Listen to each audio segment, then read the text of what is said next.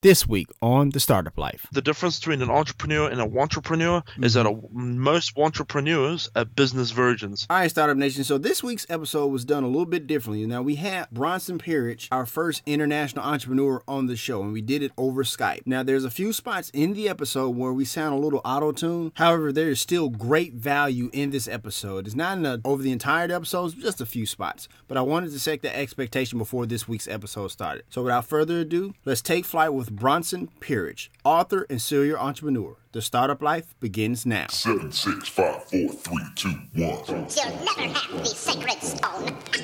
Oh, this you crazy mother.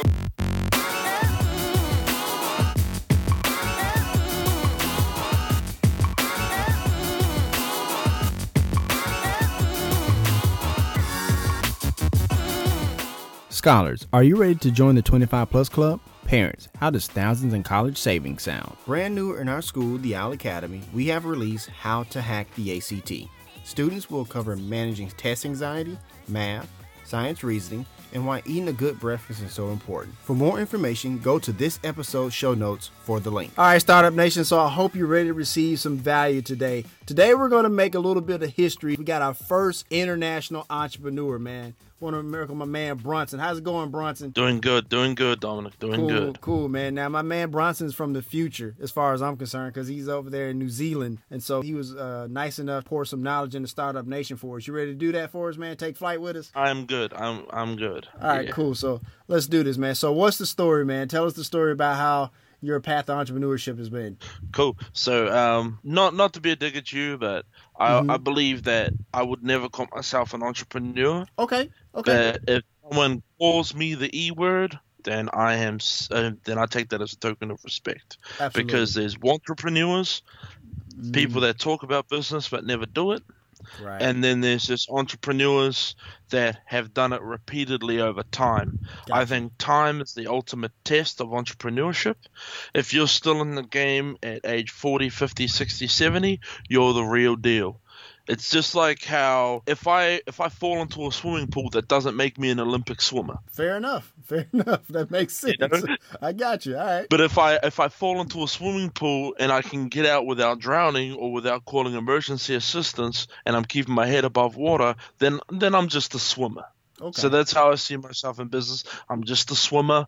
I've tried a lot of things and I've failed in a lot of things. But I guess to be specific to answer to your question, so my journey really started back in the day, and it's always that book, Rich Dad, Poor Dad. I hear that. So one of my best friends read it, and then he started on his thing. And then I read it, and I was like, I like what this book teaches.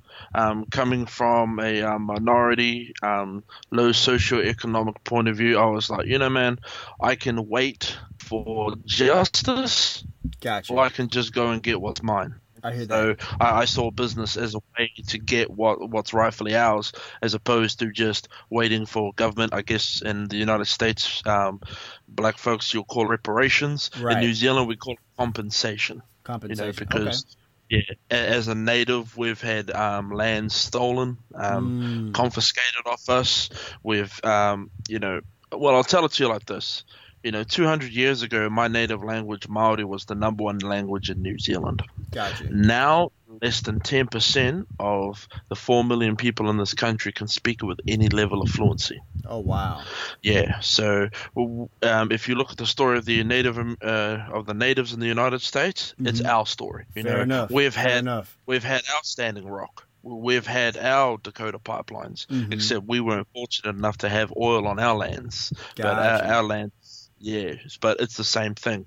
And so growing up as a Maori, that's what we call ourselves, that's our ethnic group in New Zealand, you grow up with a lot of hate, you grow up with a lot of anger. And I realized that if we're going to talk about the economics of our situation, then we got to learn the game. Fair enough. You're absolutely right about that, Bronson. You're absolutely right about that, man. You got to learn how to play it. I mean, I can't wait for the government to give me money. And I come from several tribes that have received hundreds of millions of dollars in compensation. And I've been a small beneficiary to that because I was able to use that tribal compensation to help me finance my education. To help me out. Right. But I can't wait for that. We can't wait. So, fair enough. Rich Dad Poor Dad inspired me, and so when I was 19, I left to live in Australia for 2 years. I did 2 years of voluntary service for my church as a traveling minister, and then I came back home, and then I was like, okay, I'm gonna try this business thing. I'm gonna try it. So went to university, and then the first thing that I did was that I started reselling. So, I had a friend of mine. He ran a computer business from home. So I just came up to him and I said, "Look, man, can I buy a few jump drives off you so I can resell them to students?" Gotcha. So that was my thing. And then I started selling on our local auction website in New Zealand, Trade Me. And then I was thinking, yeah, man, this thing could really take off. And so while I was going to university, I did a side business course. Doing nights just to try and upscale my knowledge on this. And by the end of the course, I realized that the business wasn't tenable. Gotcha. I realized that it was – and what I realized is that in the resale game, and I intend to make a lot more content about this, the resale game is so hard. I'm going to make some predictions right now. Okay, right? And go for it. I hope that people are going to be throwing rocks at me in 10 years, or they're going to be saying that I was right? Gotcha. Right? Gotcha. I'm going to say it right now. And this is based on my experiences as a reseller. I believe that in 10 years, the majority of people that are dealing through Amazon FBA will no longer be in the game. Yep, and I'm going to say 90% of the people that are that are doing Amazon FBA right now will have moved on to something else. Gotcha. Right? I believe that within the next 5 years, eBay will become irrelevant, and I invite the world to test me on that. Okay. Because the reason that I pulled out of the computer electronics retail game is that I realized that, one, I would never have the capital to be able to bulk buy. Okay. Because it's all about being able to go to a supplier, distributor, manufacturer and saying, I want a pallet. How much for a pallet? And then once you're able to support that type of business, you go to them again and say, how many for 10 pallets? It's a numbers game. And if it's a numbers game, it's all about how much finance you've got. It's all about how much bank you got. And I didn't have either. I was a student. So got you. Fair you know, enough.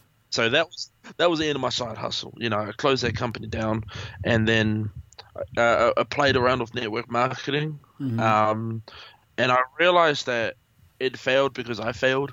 There's a lot of people that are making money out of network marketing, and I think, you know, a real important thing to make note of is that everyone's hating on Betsy DeVos right now, right? Right.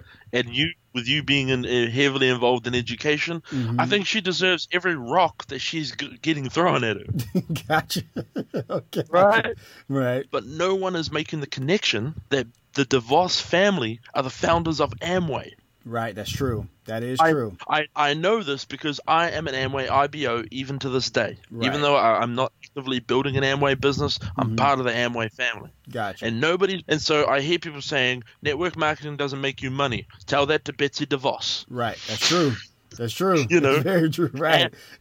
Yeah, I hear people say Amway's not a real business. Tell that to Betsy DeVos. Absolutely. You know, if you ever meet her, you look her dead in the eye, and if she doesn't walk away laughing, it's because she was in a good mood. You know what I mean? Right. Absolutely. So I'm one of those network marketing failures, and it was I realized because it just wasn't me. Gotcha. Now, then I went to work for another electronics retailer because obviously computer electronics is one of the things I'm passionate about. And then 2011, I met the lady that I would eventually marry. And it went like this. One day I got to work.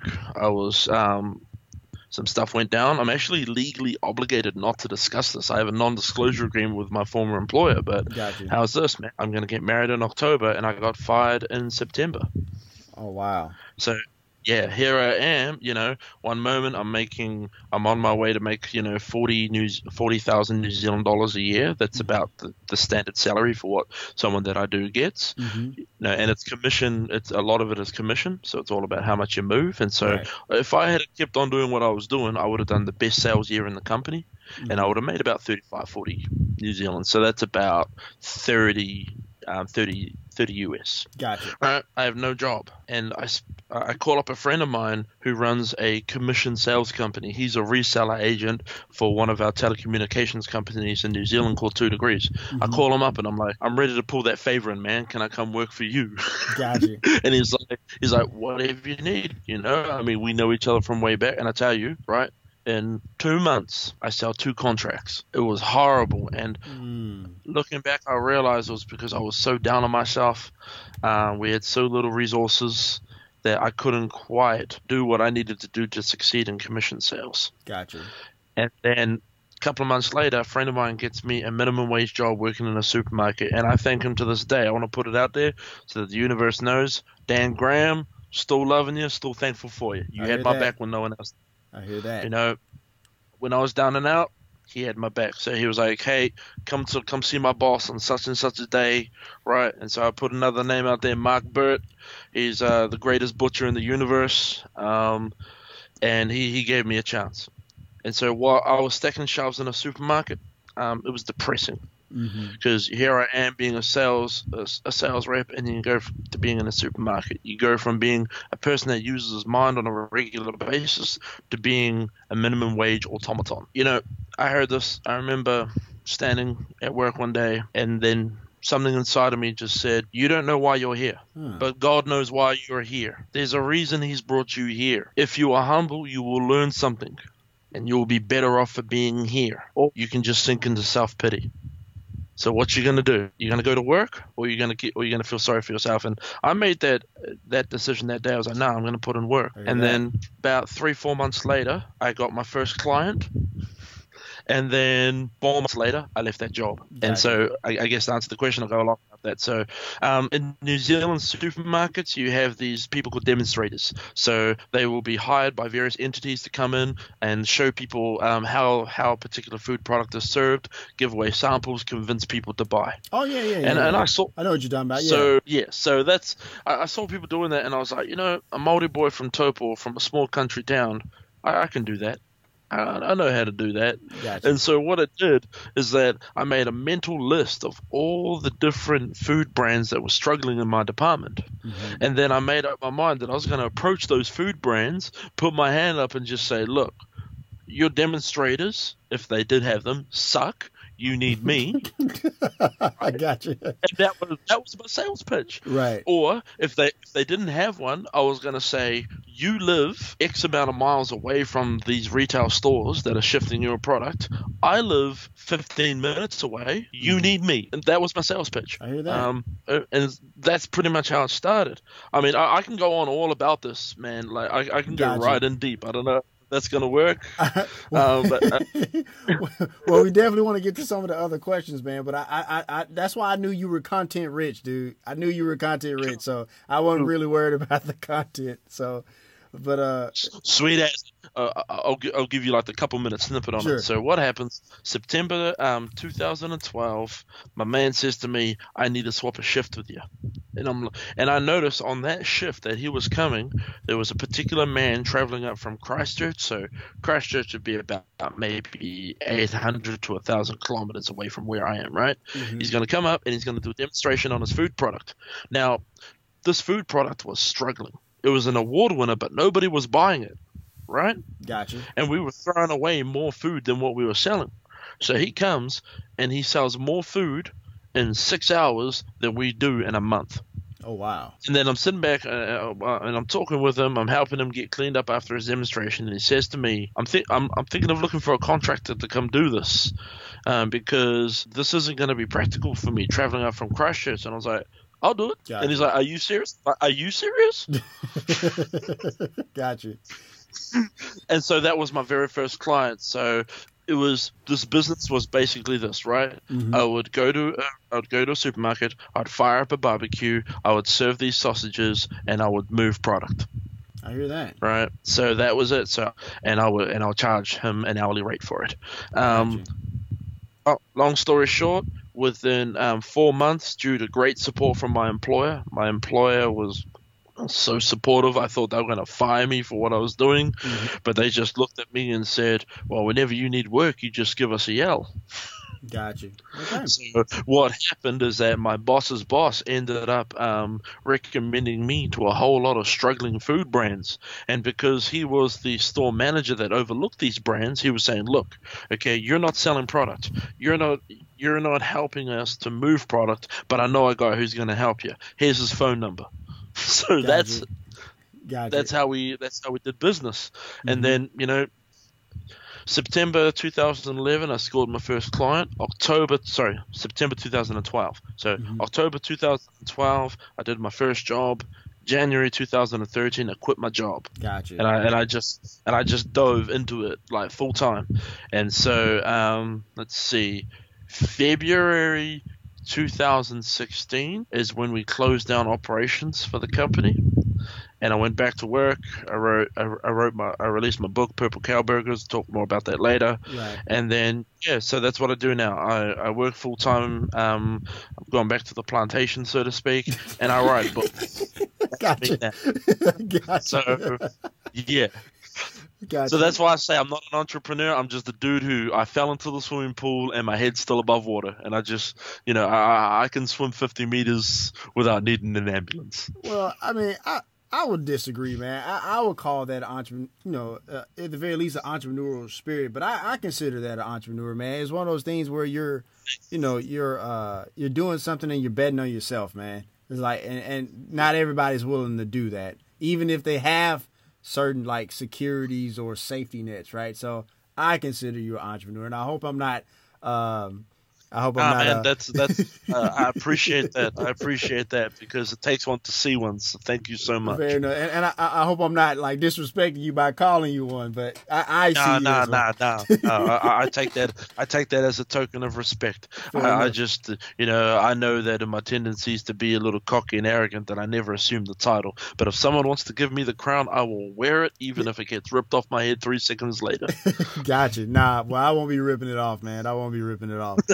So let me ask you this: whether it be Purple Cow Burgers or the book or just all your other entrepreneurial activities, what do you wish you would have known before you started them? Great. So when I started my reselling business, I wish someone had have sat me down and said, "Boy, no matter what, do not borrow." I hear that. See, because I hear that. That's the first lesson. When you're in startup mode, do not borrow.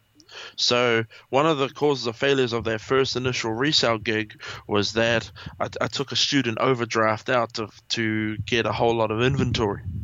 Gotcha. I never moved that inventory, man. Gotcha. I ended up with $600 worth of stuff that I didn't even need or want. So over time, I would use it. I'd give a bit of it away to friends. Gotcha. It was silly. So I think that's the first thing. If you're in startup mode, you do not borrow. Gotcha. I think that's the first thing. Do not borrow under any circumstances. I hear that. However, right, once you have money coming in, you may need some form of finance. So in the case of my demonstration business, after like the first or second year, a good friend of mine, he became my financier. Okay. So just to give you an idea of how we worked in the demonstration business, you charge by the hour and you give terms on your invoices. So chances are your invoices will be paid anywhere between net 7 to like net 60. Yeah? Gotcha. Okay. So I used to charge net 20. That was one of the biggest mistakes I ever did. I realized, in the second or third year, that I should be doing net 7. So Gotcha. I started off net 20, and then I would factor out my invoices. So I would sell my invoices to a friend of mine, and he would give me back 90%, right?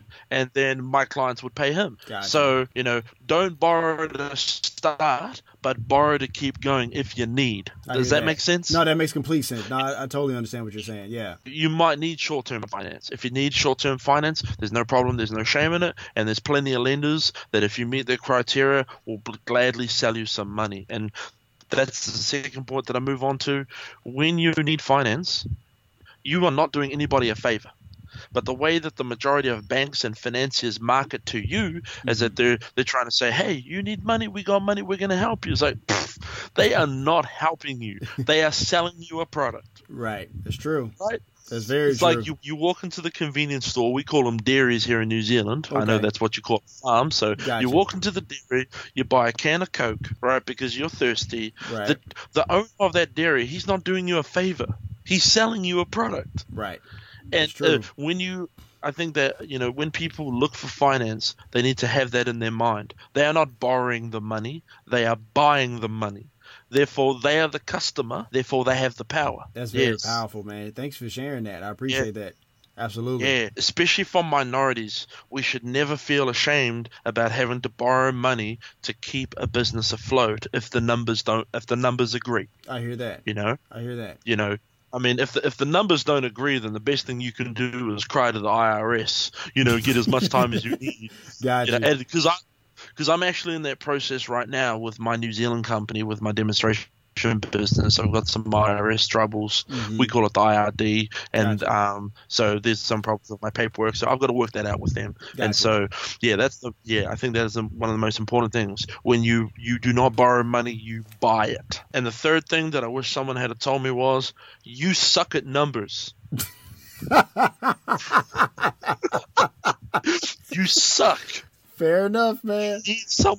You need someone that doesn't suck with numbers to do the numbers. Got you. And that applies in all aspects of business. If you're not good at it, unless you're like Laurie Greener, who just does everything, right. You have look at her as an entrepreneur. She's amazing. Right. But if you're just average Joe like me, I don't know if you're average, but I am. I call myself average Joe. If you suck, don't do it. Right. Fair enough. Either get a yeah. No, we talk all the time about hiring your weakness. So no, man, that's a great point that you bring up, man. I appreciate that. I was just gonna say, I have lost thousands of dollars because of those three things. Fair enough. Thank you. And I think that's a great value that somebody in Startup Nation can actually learn from. So what did you learn from your biggest failure? The number one thing that I learned from my demonstration business going down, it's okay to jump. I hear that. Okay. I did what Steve Harvey told me to do. Right. Here's the thing, though. When you jump, you have to have your parachute on your back. I hear that.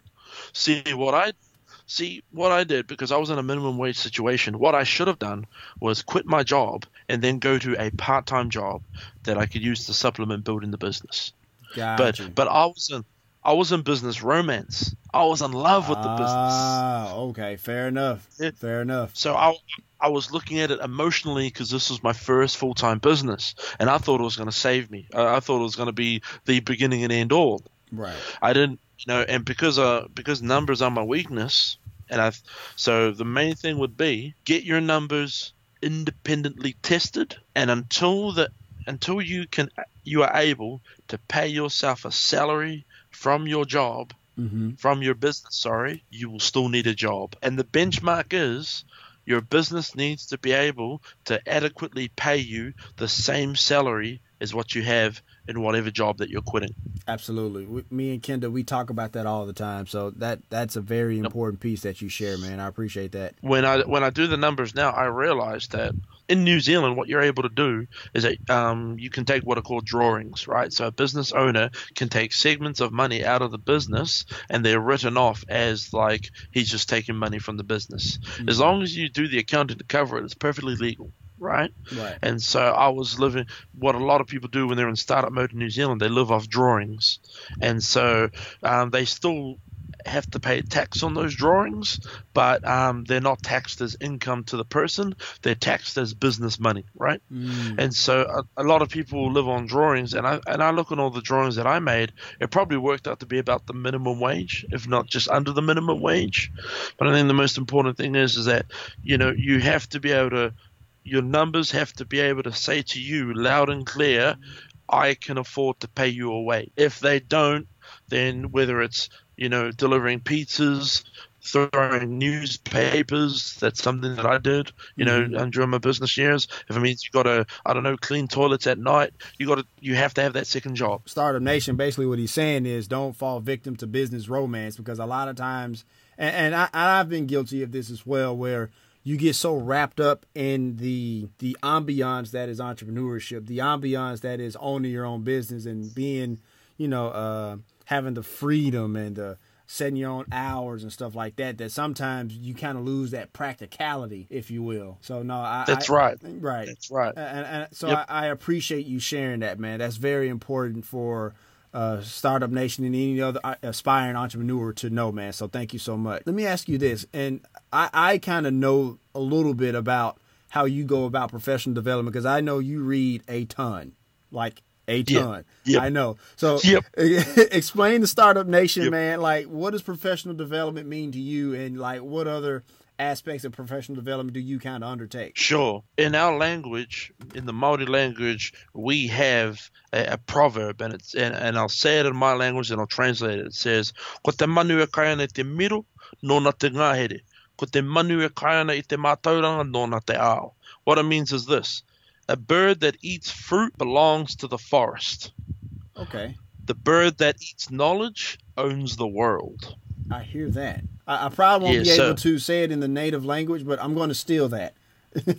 Oh, go ahead, man. You go ahead. And, hey, I'll put it out to you in writing, and as long as you put the words Māori proverb, Fair enough. You can do whatever you want with Fair it. Enough. Fair enough. I'll do that. That's a value, like, as children, we hear it at school. Like Māori school teachers will be like, are you going to be the bird that eats knowledge, or are you going to be the bird that plays PlayStation? Right. Absolutely. So that is a very, like, Māori school teachers, they press that upon us. So those are the values I grew up with as a kid. Now, so that's the philosophical approach. Gotcha. And also the spiritual approach is that God is knowledge. Mm-hmm. God has knowledge. I want to be like him because he created me, and I don't think he created me to be stupid. Fair enough. I want to be as much like my creator as possible, and that involves just soaking up knowledge. I have to, because he knows everything. And so I want to be like him because, like I said, when he made me, I don't think the word stupid was in his mind. I don't believe that. If it was, then yeah. And so I think that knowledge is our birthright. That's my spiritual, my philosophical approach. The practical approach is that I am an obsessive bookworm. Mm-hmm. I don't even know how many books I read in a year, man. I read light stuff just to keep my mind. I read the Bible. I read the Book of Mormon. I read books from other religions. I just, if there's something that I need to improve on, I will find a book that addresses that thing that I need to improve, and I will read it. But I read in a different way. Because when I read a book, if I get to a point that I cannot apply the knowledge that is in that book, I don't keep reading until I've done that thing. Okay. Because so that's why, like, at any given time, I'm probably reading 2 or 3 different books, because I've gotten to a point where I have not yet applied that thing. Gotcha. And so, for me to complete a book means that I've applied everything that I can from that book, and then move on. And so, there's, how would you say, there's reading and there's doing. Yeah. And there's a term that I use. There's business virgins, and without getting X-rated, we're adults and I can say this, right? Gotcha. That there are people that talk about sex, and then there's just people that have sex. Fair enough. And it's the same within business. There are people that talk about business, and then there's just people that do it. Fair enough. And what you'll find, it's that we need to move.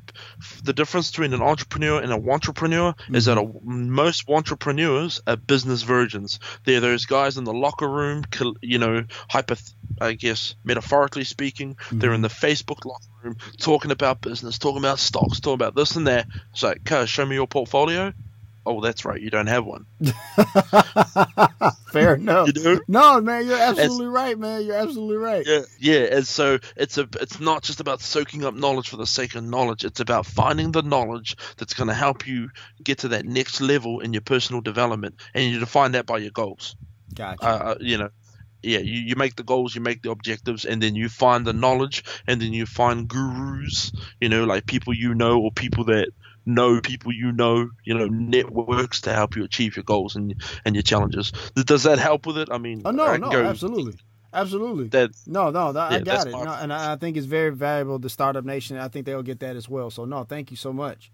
Let me ask this next question. Now, this next question here in the States, and you may have a different approach because you're there in New Zealand, but let's just go for it. So, some say, in order to be successful as an entrepreneur, you need like a degree, networking, contacts, stuff like that. And some people just say you just need, work ethic and a dream. So, Bronson, what say you, man? Here's the thing. As long as you are applying what you know And as long as you are constantly striving to know more, it doesn't matter what university gave you that knowledge, doesn't matter what book, doesn't matter if your mother was the smartest person she knew and she taught you everything. It's about knowing and applying, because there are plenty of people with degrees that have done nothing with their lives. Fair enough. There are plenty of high school dropouts or university dropouts, Bill Gates, Right. that have gone on to great things. But then there's most of us in the middle that either have a degree or have not, and we're still doing nothing. Fair enough. It's all about us. A man doesn't make the degree. A degree doesn't make a man. It's Right. what a person does. And if a person says, all I know how to do is sweep a floor, and then they end up creating the largest cleaning business in their country, and what? Right. I think to me, it's one of those, without disrespecting the question, without disrespecting you, I think people that waste time debating that question, it's like asking a dog, why do you chase your tail? Don't expect a legible answer. Don't expect an answer that matters. Right. I mean, the dog is going to be a dog. Right. And so, there are plenty of people with degrees that are living under their potential. There are plenty of people without degrees that are living under their potential. So, yeah, it's all about, so to go back to the question and give it as a one-liner, it doesn't matter what you know, it matters what you do, and it matters what you are going to do the things that you can't. I hear that. And I don't think that's disrespectful at all, man. I think it's only disrespectful if you didn't give your honest opinion about it. So if that's your honest opinion, appreciate it. If that's your honest opinion, man, then that's cool, man. That's cool. Yeah. All right. So last question before we go into break. What's the best piece of advice you've ever gotten? What's the worst? Best piece of advice was in the form of a hint. Now, you're a married man, and you know that women speak this language called hint. Now, and it doesn't matter whether it's spoken in English and Hebrew or what. It's a language where a woman is trying to tell you what she wants without actually articulating it. I know this language well. I'm not very fluent in it, but I know this language well. That's right. And it is the challenge of every married man to have at least a rudimentary knowledge in this language. Yep. So the best piece of advice that I was given when my wife said to me, well, she wasn't my wife at the time, and she said to me, "You haven't asked me to marry you." Okay. All right. And then I said, well, I didn't want to come across strong. You know what I'm saying, baby? And then she goes, but you haven't asked me. I proposed. 5 years later, we're good. Gotcha. So I think that was the best piece of advice that I ever got. Gotcha. And the worst advice off the top of my head right now is you got to have money to make money. I hear that. I think that is a barrier. I think it limits your way of thinking. And it's very cliche as well, right? That's right. It's very cliche. It is. I want to replace it, and one of the things I'm actively trying to do is replace it with this cliche, and I want this to be so cliche that people can't stand it. Don't let your lack hold you back. I hear that. Yeah, and that's a hashtag that you use that I love a lot, by the way, that you use a lot, and it means so much. You're right. Man, my great-grandmother, she grew up in a dirt floor hut. She had 14 children. One of those 14 children was my grandmother, who grew up in very humble circumstances. Generationally, my family keeps improving in what we have. I hear that. And I think that if my great-grandmother, who was brought up in that dirt floor hut, had have concentrated on what she didn't have as opposed to what she had to do, absolutely, she would. We have to get that, especially from us as minorities. Don't let our lacks hold us back, because it's our lack that's actually our fire. And that's, when Damon John talks about the power of broke. Right. For me, I believe the power of broke is your lack. What is it that you lack? That's where your fire is. That's where your power is. That's where your motivation is. I appreciate that, man. Very powerful stuff. Very powerful stuff. So we're going to go ahead and take a quick break. How you like being on the startup life, man? Oh, man, you got me addicted, man. Damn. I'm gonna be messaging you every few days, man. Hey, you want to do another podcast? No. Want to do another podcast? No. You need advice on something? I can be a guest speaker. I get why you love doing this, man. Absolutely. How'd you come up with the idea for it all? Well, to be honest with you, man, if I can be perfectly honest with you, this is what happened. So if you remember, I used to write those blogs I used to post in the Chrysalis, right? And so That's right. And so what happened was Kendall would edit them. And so after a while, and sometimes most of the time, my brain is working faster than I can type or write or whatever the case may be. So I hear you. So there's tons of grammatical errors, just all over the place, right? Just all over the place. And so Kendall being the writer, I mean not the writer, but the educator that she is, red mark all over the place, red mark. And after a while, she's like, you know what? I'm not doing this anymore. You need to do something else. And here we are with the Startup Life, the podcast. So I can edit it myself. I can take stuff out. There's no more red marks, no more night sweats of waking up to red marks on the paper and stuff like that. So that's how we came up with the idea for it, man. Oh man, that's the thing. You got to play to your strengths, right? Absolutely. So and your wife called it, right? And my wife named our last company. Gotcha. So kakono is the Maori word for seed, right? Mm-hmm. And so we called it Kakono Seed Limited. 1, because we're small, and 2, because we help other small businesses to grow. Gotcha. And she named that, and I think that every once in a while now, you and Kendra, you've got going on, and I think that obviously she is the master of the business, right? Oh, she absolutely is. She's the queen. Yeah, and she runs it, and I wanted my wife and I to be like that, but then I realized that business isn't really my wife's thing. She just has a golden heart. She doesn't give a damn about money. Right. And so I realized that she won't be my business partner, but because she's my life partner, she'll have a lot of good insights into business for me. Absolutely.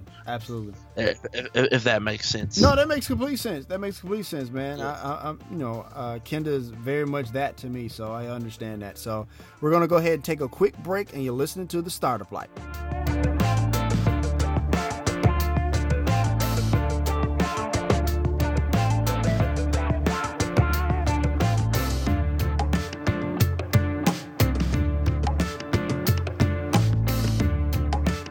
If you are a teacher looking for great resources, look no further than Owl's e-commerce store on Teachers Pay Teachers.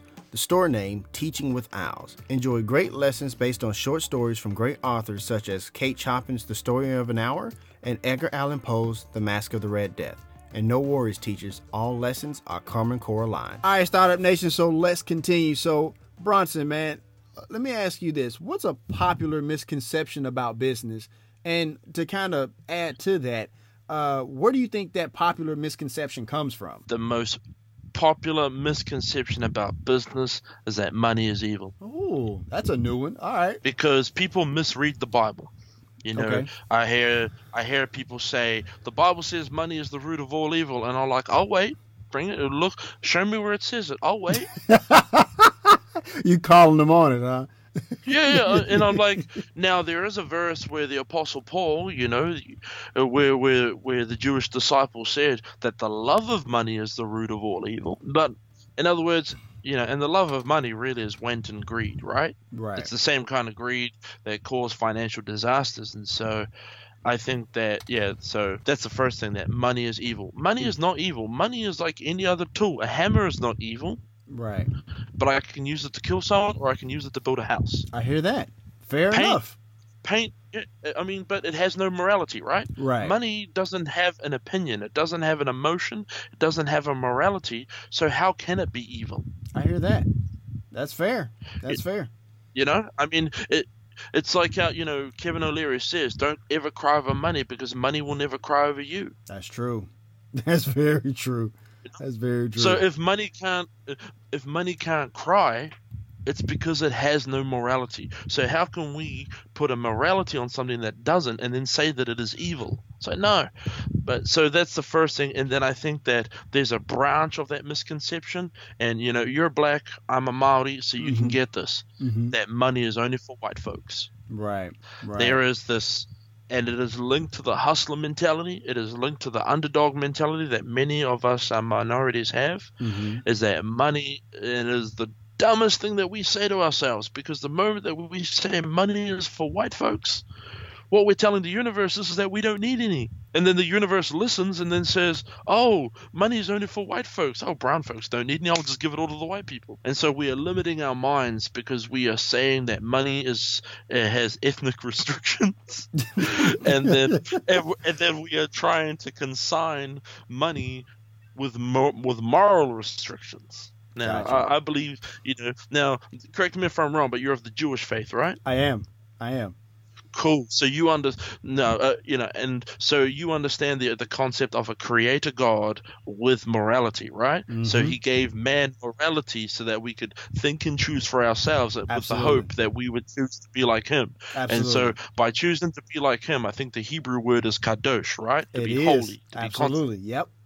And so we're not, but in order to have that opportunity to be holy, we have to have the ability to make decisions. Money can't make decisions, so how can it be evil? Simple logic. No, I know that I'm ranting and raving about this, but I want people of all ethnicities to know money doesn't have an opinion and money doesn't have an ethnicity. The richest man of all time was Mansa Musa, and last time I checked, he did not come from Connecticut.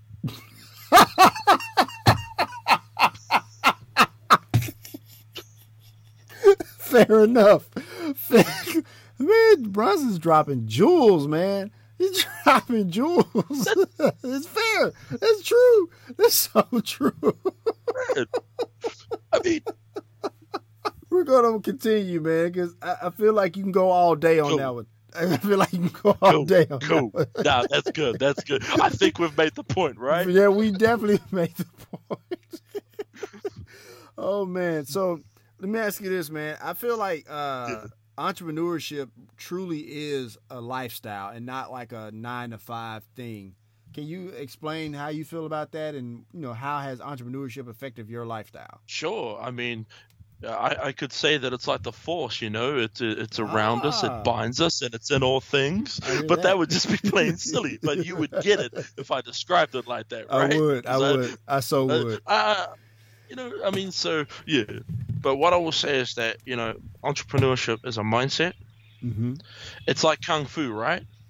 Now, if you break down Kung Fu in Chinese, it means martial skill or military skill. Okay. Right? So you don't know Kung Fu, you have Kung Fu. And so when it comes to entrepreneurship, it's a mindset and it's a set of skills and it's a set of truths. So you don't know entrepreneurship, you have it because you do it. Right. It's something that it's a set of governing principles that rule your life, and once you're in it, you can't get out of it. I hear that. Yeah, that's true. Because once you're in the mindset of entrepreneurship, everything else is weakness.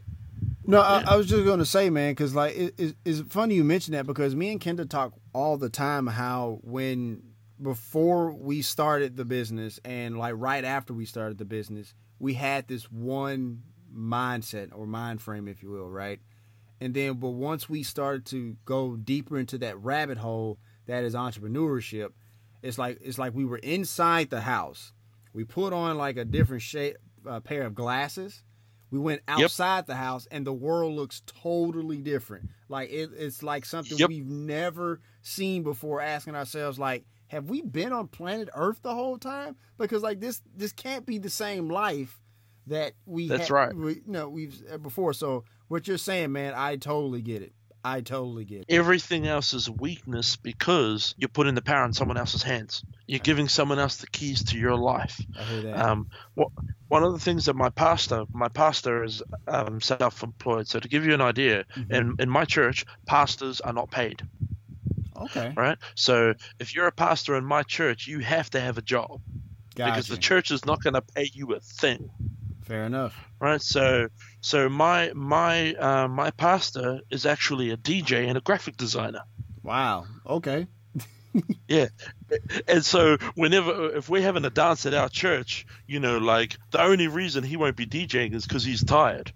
Because he'll want to jump on the decks and do a set. That's his mindset. He's like, he just can't stand still, and he loves what he does for a living. And one of the things he said to me is that he said, "I believe God wants us to create." I hear that. I definitely hear that, man. Yes, and absolutely. And he said, being self-employed is an opportunity to create. It is. It so is. Yeah. That and that's why I say that's why everything else is weakness. Gotcha. Fair enough, man. Thank you for sharing that. I Yeah. appreciate that. Let me ask you this: if you had one piece of advice to share with somebody starting off on that path of entrepreneurship, what would it be? Sell. Sell? Okay. Just sell. No matter what problem you have, it will be resolved by selling up to the first $100,000. All of the problems that a startup will have within the first $100,000 of annual turnover will be resolved by selling. Fair enough. Simple and to the point. Just that. Just sell something. Gotcha. And if no one's selling, if no one's buying your product, sell something else. Just sell. It's probably like the most simplest answer we've ever gotten for that one, but it's probably the best answer we've ever gotten for that one. So I appreciate it, man.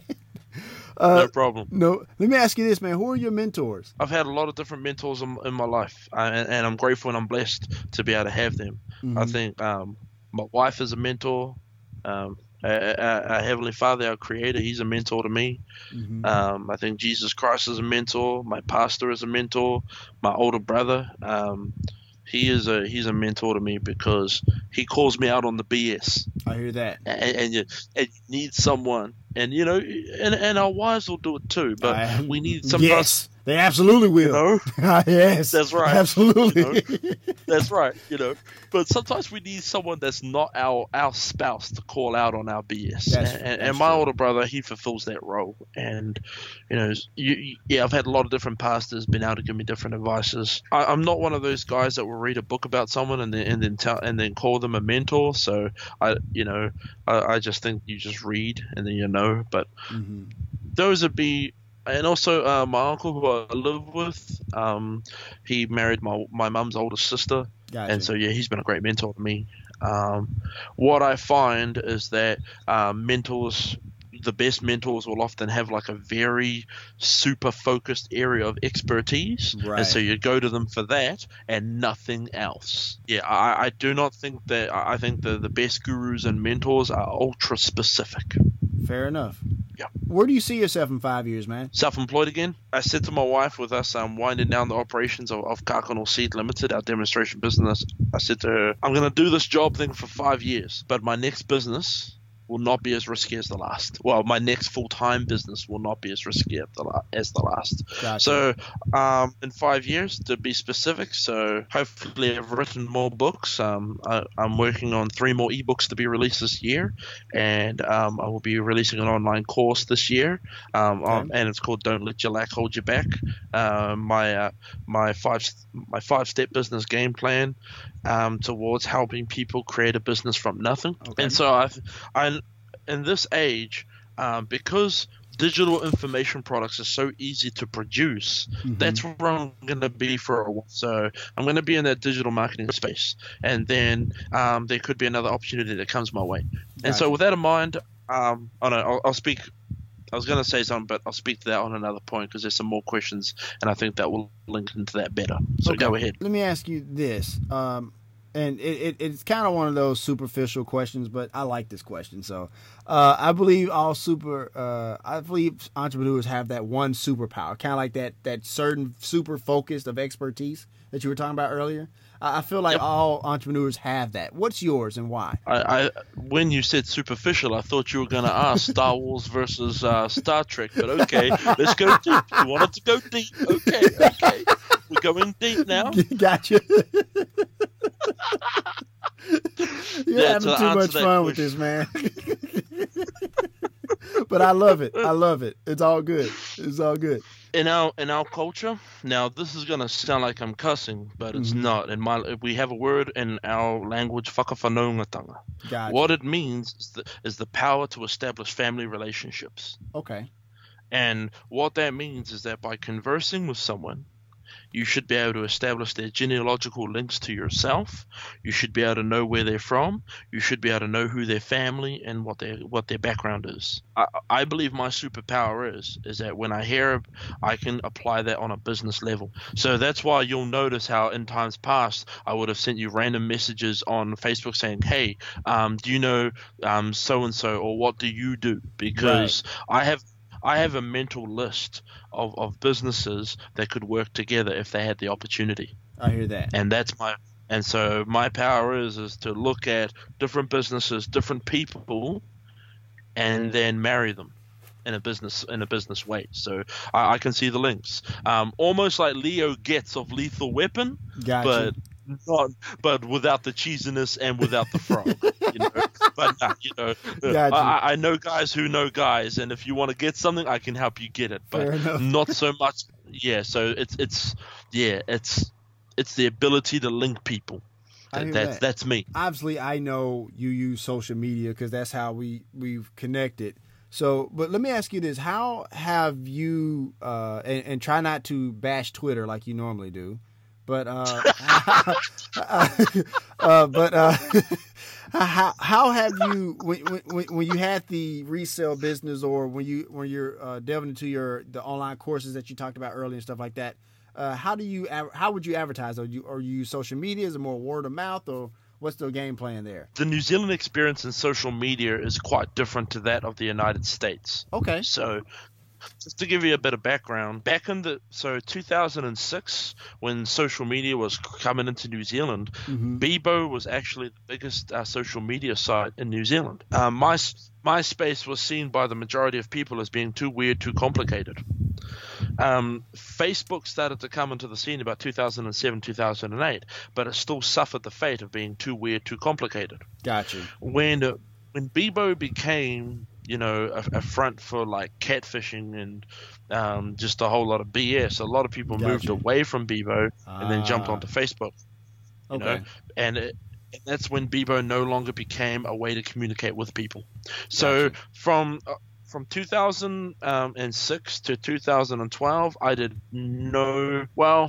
some social media experimentation, and it was Bebo based. The main reason that I got a Bebo account was so that I could see if I could use it as a front to promote the ebook that I had at the time, Kaya Te Rangatira. It was a Māori language guidebook to help people learn te reo Māori. That's how we call it our language. Gotcha. And there were no sales that came from it. There was no traffic, so I was like, nah, stuff this. It's idiotic.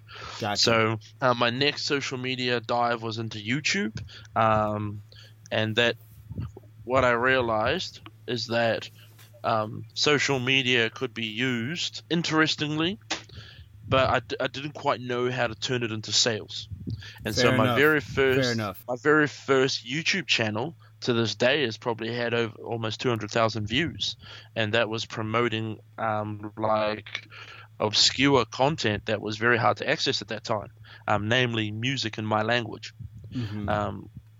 And so my latest YouTube channel, it's in the past year, it's had about 3,000 views in total, over 60 videos. And so what I'm saying is that in my initially I had no success. When I was running my demonstration business, we did not use social media in any form because I didn't need it to make a sale. I would rather just either use networks or personal contacting to find my clients. Gotcha. And my reputation was such that a lot of people just called on me anyway. Okay. Cool. And so I didn't need to use social media.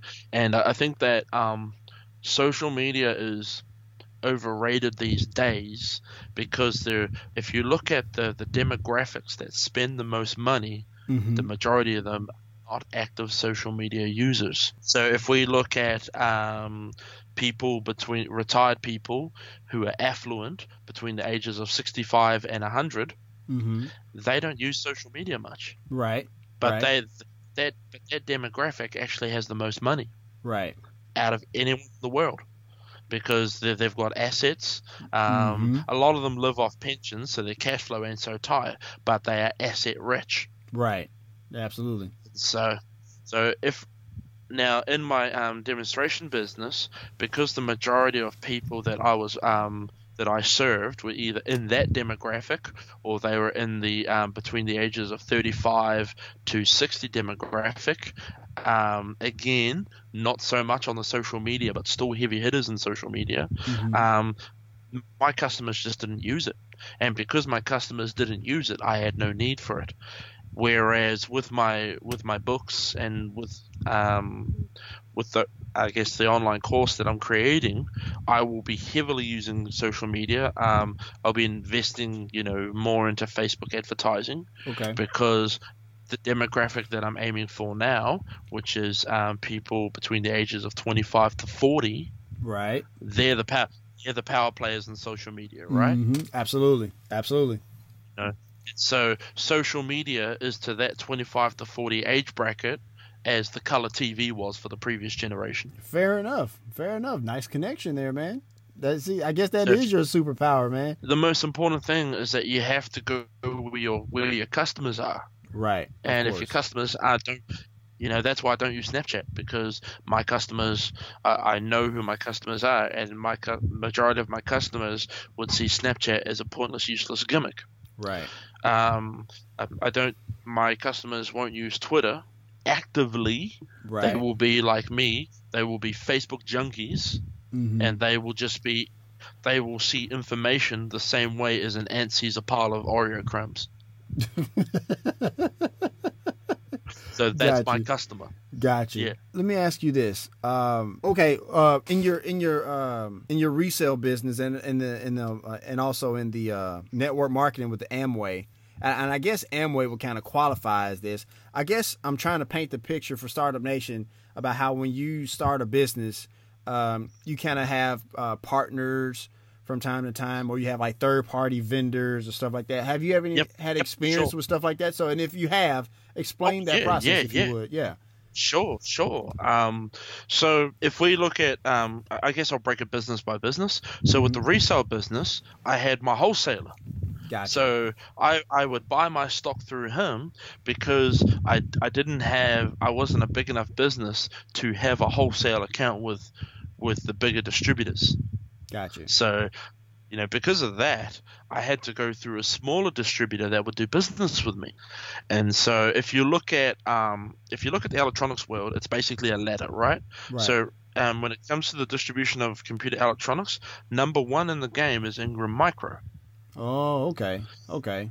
Ingram Micro, they are the Walmart. If you do not do business directly with Ingram Micro, then you are small fry. And then below Ingram Micro are the smaller distributors. So in New Zealand we have one called Cinex.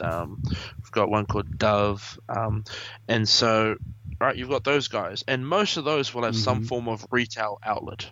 Gotcha. Whereas the big heavy hitters like Ingram, they will not deal with the public whatsoever. Gotcha. Right? You walk into their offices, they don't even have a cash register. Right? Oh, wow. So, yeah, that's how big they are. They're just, like for example, the printer company Epson, they don't deal directly with the public. You have to buy their stuff directly through Ingram Micro or through one of the other smaller companies, because Epson don't have the distribution facilities, whereas Ingram does. Gotcha. In fact, in New Zealand and for most countries in the world, Microsoft, if you buy Microsoft, it's all bought through Ingram Micro. Yeah, so Ingram Micro level, then you've got the middle level, and then you've got the small players that deal with the intermediate players. I was right at the bottom. And so I couldn't get the good prices. Absolutely. I thought that I could undercut on price. But because I was so low on the ladder, I realized that the only real way that I could do things would be through awesome customer service. Gotcha.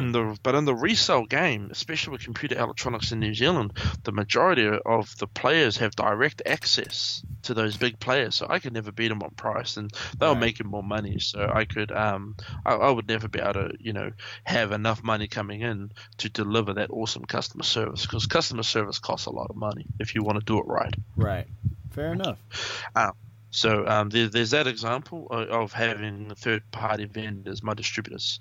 Now, when I was in Amway, now all network marketing companies say this, and it's the biggest lie, one of the biggest lies in network marketing. 2 words: no selling. Gotcha. And you hear people in MLM say it all the time. Oh, no selling. And I just look at them and think to myself, as soon as you ask me for my money, there's a sale. Right. Absolutely.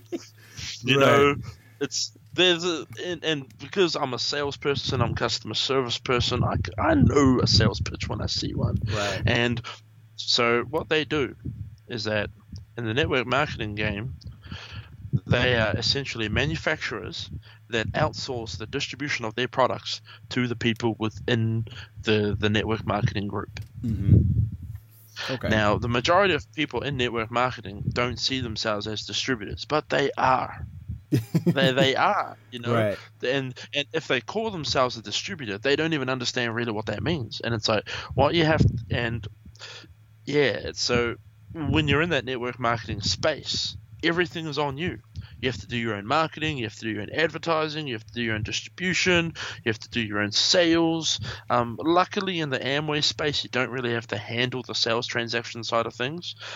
They've made a lot of changes recently that make it way easier for people that are in an Amway business. But it's all distributorship. And even then, a lot of the products, especially in companies like Amway, they're sourcing from third parties and they're on selling them through you. Right. So in the network marketing game, they try and they don't talk about that aspect of the business. Right. They do philosophically, but they don't really nail it down operationally. And so a lot of people are in the game thinking, "Oh yeah, we're cutting out the middleman. We're building $1 billion business that was endorsed by Donald Trump." You notice how nobody in ACN is talking about Donald Trump no more? Remember when ACN was being endorsed by Donald Trump, everybody was talking about it. I remember now that he's president, nobody in ACN wants to talk about Donald Trump. Nobody's talking about it. So it's like how nobody's talking about how Betsy DeVos is in the network marketing game. Right. Nobody's talking about it. Gotcha. Point of the show where if you got if you want to promote your ebook, or if you want to promote your courses that you come up, the floor is yours, man, to advertise, and whatever you put out there, your social media credentials as well. We'll have it in the show notes for people to easy access to click and stuff like that. So cool as. So my name is Bronson Eruera Perich. Look me up on Bronson E. Perich, the author, on Facebook. Look us up on the Chrysalis as well. That's our business group. Look us up the Chrysalis on YouTube. We have a channel there. And the main thing I want to put out there is that I've written a book called Purple Cow Burgers. Mm-hmm. What to do when your business dies. Business failure is inevitable. Every business at some point is going to fail. Mm-hmm. Doesn't matter whether it's within the first 5 minutes, the first 5 years, or the first 500. All businesses are doomed to fail, but it's what you do. Absolutely. So I've written a book all about it. So purplecowburgers.com, $9.99, pay by PayPal. You get the book delivered to you. You learn how I built up businesses. You learn how my businesses fail, and you learn how to recover. Because recovering is what makes you an entrepreneur. Absolutely. And there's a link for them to go straight to that to purchase the book, correct? That's right. As soon as they go on purplecowburgers.com, there's a buy button. All right, cool. And Startup Nation, there should be a link in the show notes for you to click for easy access to purchase Purple Cow Burger. So, and last question, man. Any parting advice for an aspiring entrepreneur, man? Get a good numbers man. Get a good numbers man. Absolutely. Absolutely. You need a numbers man. Absolutely. You need a numbers man. Gotcha. Yeah. All right. That's it. All right. So, man, that's it, man. That's going to conclude this episode of The Startup Life, man. Thank you so much, man. My friend from the future, Bronson, man. I appreciate you coming on the show, dude. Thank you so much. You're welcome. Here's my final take. When it comes to Bronson, he is the entrepreneur's entrepreneur. I mean, I was honestly tempted to just turn the microphone and just let him talk the entire episode because his content, his value that he brought to Startup Nation was so great that I think we're going to have him on the show again in the future. Also, before we cut out today, shout out to my good friend Mo, who actually set up this interview. We were actually in a Facebook discussion, and he was like, man, you should put Bronson on the show. And here we are. So, Mo, I appreciate that, man. If you want to let us know what you think about the show or would like to advertise on our show, send us an email to the address in the show notes. Subscribe to The Startup Life, as it can now be heard on iTunes, Google Play, Stitcher Radio, and SoundCloud. Also, follow us on Twitter, Facebook, and Instagram at Owls LLC. And hey, if you have an idea, be about that life. The Startup Life.